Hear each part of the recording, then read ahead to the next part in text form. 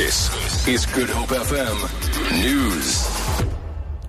Twee verdagtes is doodgeskiet en 'n polisieman gewond tydens mislukte roofpoging in Athlone. Die polisie het bevestig dat 'n 43-jarige beampte in die been gewond en in die hospitaal opgeneem is. 'n 23-jarige ma van Twee is ook tydens die skietery gisternag in die normaalweg stilbuurt ernstig gewond.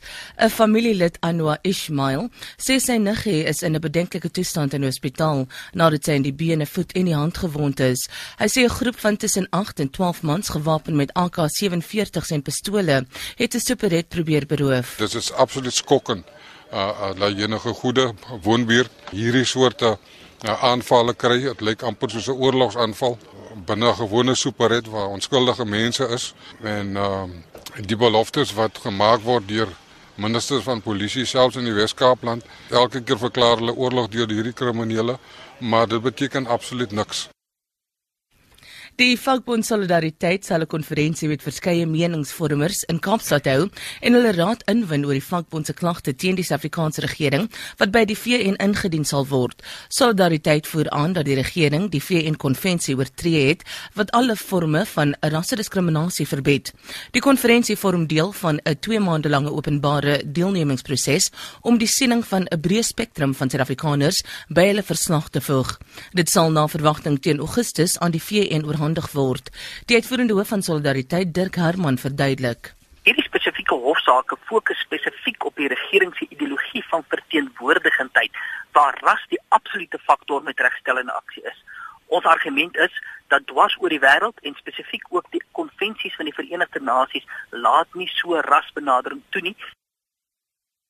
Navorsing deur die Universiteit van Kaapstad het bevind dat die metode wat gegrond is op gelaatstrekke en deur polisie gebruik word om gesigte vir identiteitskets op te bou, selde akkuraat is.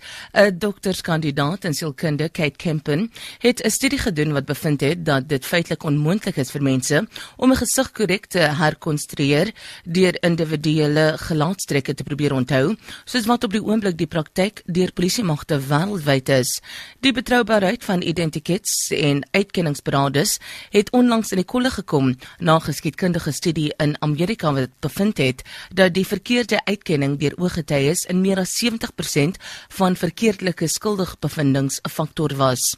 Kempen sê die benadering is problematies. Participants had to try identify the face. They were able to get it accurate, identify the face correctly about 80% to 82% of the time. But then when they had to try identify the correct feature, they could only do it approximately 18-19%, which would be tantamount to just guessing.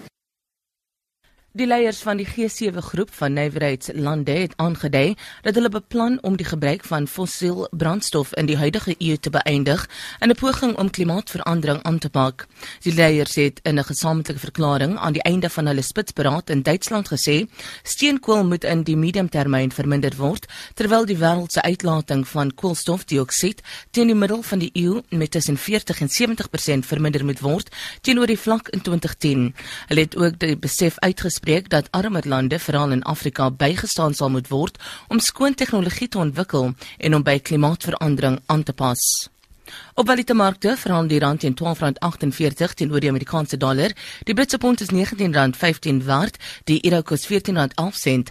Goud verhandel teen $1,176 per fyn ons en die prys van Brent-olie is $62.90 per vat. Vir Good Hope FM nuus, Alexander Rosenberg.